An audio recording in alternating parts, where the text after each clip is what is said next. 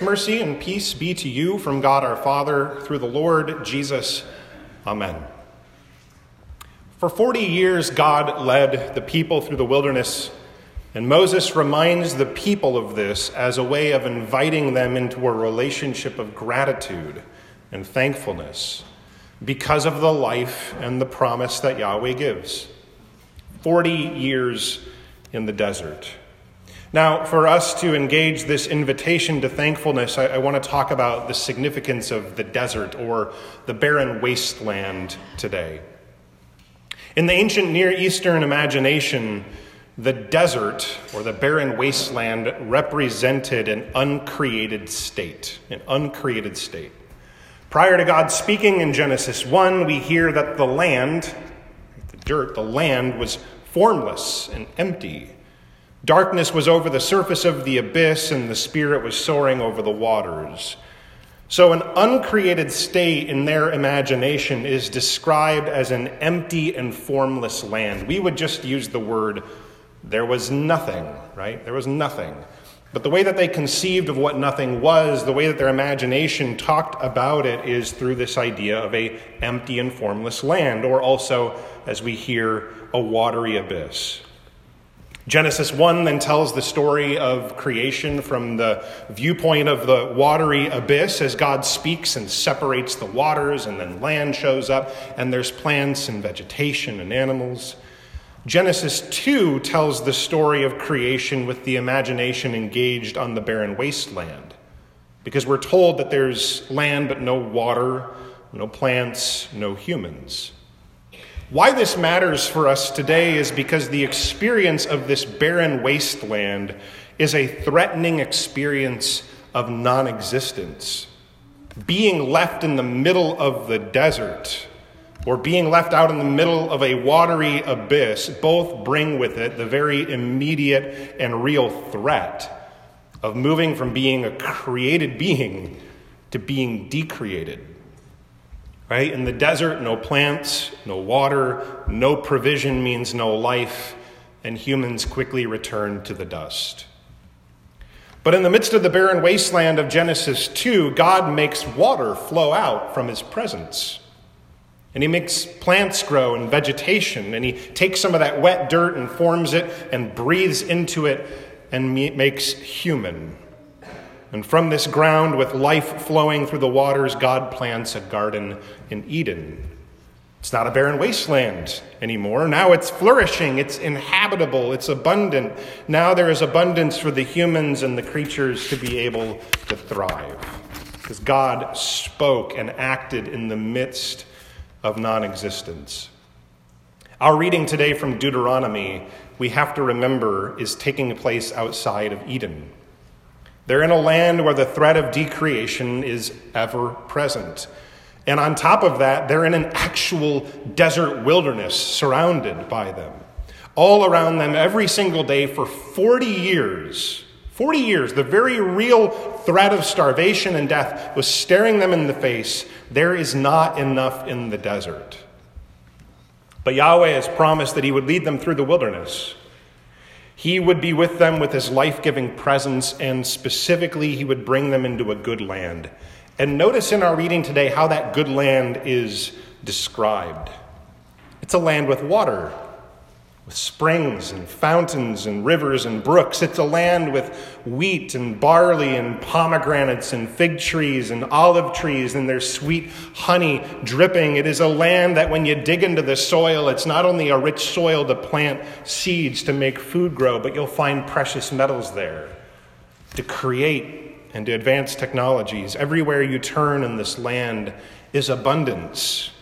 There's no scarcity, and God promises that they will eat, they will be satisfied, and they will have more than enough.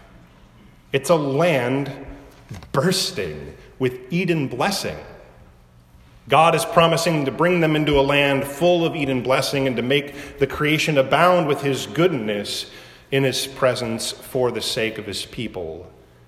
That's what he promises. That's where they're headed. They are on the verge, looking into the land, about to enter into it. But here's an amazing thing. During their 40 years in that barren wasteland, God made it rain bread from heaven. He fed them with manna. And not like a little bit of manna so that they had like just enough. There was an abundance, more than enough, more than they could gather up. And he gave them quail as well. He brought water out of a rock. He didn't even let their clothing wear out. Their feet didn't swell while they were walking around for those 40 years. I mean, imagine like clothing not wearing out. I don't know what the oldest piece of clothing you have in your closet is, but I probably shouldn't share this. I just recently got rid of a sweater from middle school. I didn't wear it often, but it was falling apart, right?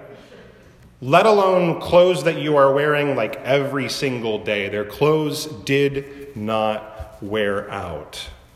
God made Eden blessing show up in the barren wasteland. The God who spoke in the beginning and brought life and creation where there was nothing. There was no life, no creation. God spoke in the desert to the people of Israel and brought life to them. Humans don't live on bread alone. They live on the word of God who speaks bread into existence. The word of God who speaks water and abundance into existence. And they're called to trust this life-giving word of God, to give thanks for what he brings and to respond in generosity towards one another, to keep his commands, right? This is an invitation not to some sort of optimism, but to a daring hope. Optimism would be a call to look at the barren wasteland, look at all the threat and danger, all the forces that are dragging creation back into non-existence, and to try to find the silver lining. Optimism says, there's good here, we just need to be clever enough to find it. We just need to put our heads together and make it work, even if it's just for some. This is not a call to optimism, but a call to look into the very land of death and to look into the midst of violence and tragedy and loss, to stare into the very face of scarcity and to trust that God can speak and God can bring life where there is none. This is not optimism. This is a daring hope that we are invited to. The problem with optimism in the barren wasteland of life is that optimism can easily turn towards abuse in the way of Pharaoh. And I'm not saying that optimism is bad. It's okay to be an optimistic person. But think about it this way. There's not enough land and food to go around. So what might optimism in the way of Pharaoh look like? Well, let's put our heads together. We can make it work, even if not for all, but for some. And what shall we do? There's not enough. Well, let's enslave the people. Let's weaponize the food supply and store it up in cities so that we're the only ones who get to say who has and who has not. There's a danger of war on the horizon, a threat of being decreated by violence. We can figure it out. We can come up with a plan. What do we have access to? Land, labor, and force. Let's subjugate the people so that they can't join our enemies. God tests the people in the wilderness to see if they will follow his commands, to see if they would trust him, his ways, his word that speaks abundance and life, or if they would go back to Egypt and they would become like Pharaoh. Would they rely on him even when death is all around them? Would they rely on him even when everything in their circumstances seems the exact opposite of God's goodness? When everything seems like a threat to their existence, will they trust him? If God brings life in the wasteland, abundant life for all, if our God is a God whose fidelity brings daring hope, then our relationship can actually be one that is marked by joy and gratitude. It is only in this relationship of trust that there can be the fullness of gratitude and thanksgiving. Being in a relationship with the God who brings life where there is death, the God who again brings water on the dry ground, abundance in the midst of scarcity, that is a relationship where joy and thanksgiving can truly flourish. None of what we have is the work of our hands, because God called into being everything that exists out of that which did not exist. God's compassion puts us in a position to acknowledge that all that we have is gift. Life is gift. All our possessions Gift, food, clothing, water, safety, community, whatever. It's all gift. And it's only when we trust God's provision as gift that we can learn to carry out his ways of compassion in the fullest way in the world. If we have eyes to see in the midst of scarcity that God is able to create abundance, that frees us to be able to give to others, to be able to share what we have. Because even if we were to give away everything we had, even if we were left with nothing out of that generosity, out of that nothing, God is able to speak and bring life. When we do not trust this ability of God, we're in danger of becoming like Pharaoh.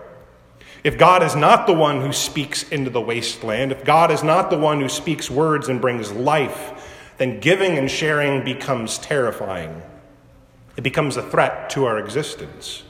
How will I know that I have enough? How will I know that I will be secure and safe for the future?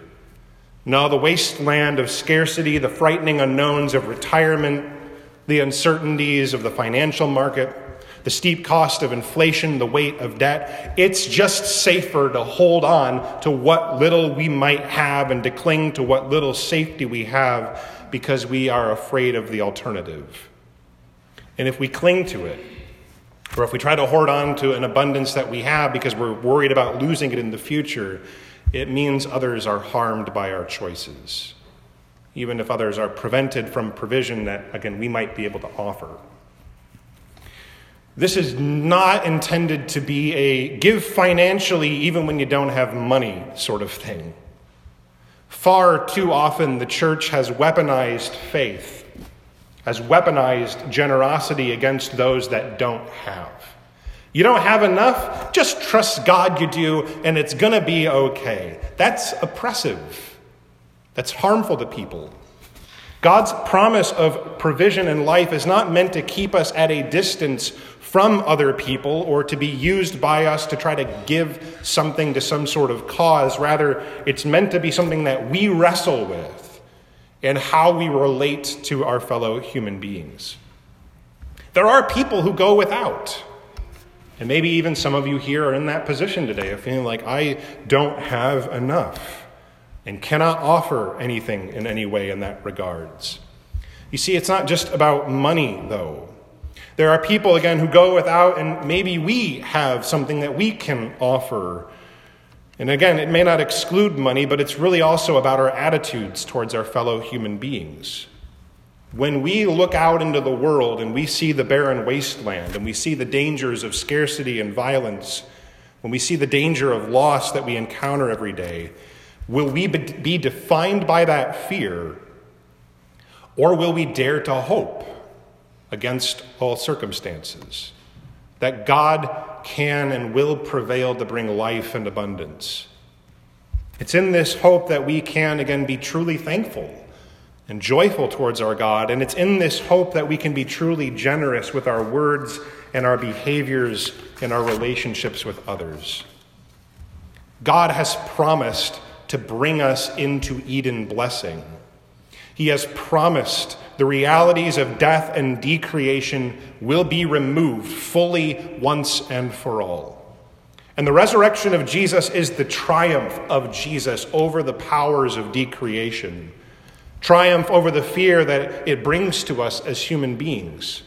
If Jesus can enter into death itself and come out physically alive and well, then we can dare to hope that no matter what the situation, God truly can bring life and Eden blessing.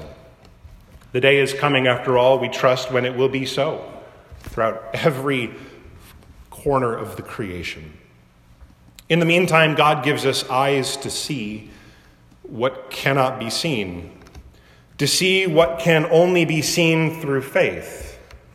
He gives us eyes to see the barren wilderness, eyes that see the reality of death and disorder all around us. But he also gives us eyes to see that dare to trust that God is not thwarted by these circumstances. I mean, he made bread rain down in the wasteland. He kept their clothes from wearing out for 40 years. We are not promised the same miraculous activity of God at all, but we are promised that this same God is with us by the Spirit, and that he manifests abundance still today. But rather than promises of miraculous clothing or manna from heaven, instead he gives us one another. He gives us our present resources. And maybe today that does not seem like enough. And maybe it actually isn't enough for some of us. But we're part of a group of people that trust that God's word speaks everything into existence as a gift. And that our gratitude, and this gratitude towards this gift of life, if we do have, we can share with those that do not.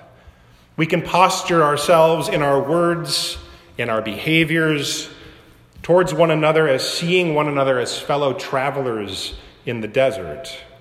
That where the threat of scarcity rears its terrifying face, we can intervene to lift up those who lack.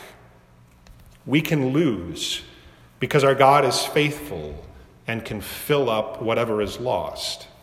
And if we do not have enough, we can learn to rely upon one another as God is working to bring his provision by the Spirit at work in our midst. This is challenging. It's complicated and difficult, but it's something that we are empowered by the Spirit to be able to do in our relationships. We are invited to thanksgiving, a thankfulness that stands against the fear that would overwhelm us and lead us away from God and neighbor. And we instead turns towards gratitude by positioning ourselves ever on the hope that we have in the God we know in Jesus, the one who has gone into the very threat of the desert, who entered death itself, but has come out again, alive and well, bringing the abundance of life flowing out into the world. Now may the peace that passes all understanding guard our hearts and our minds in Christ Jesus. Amen.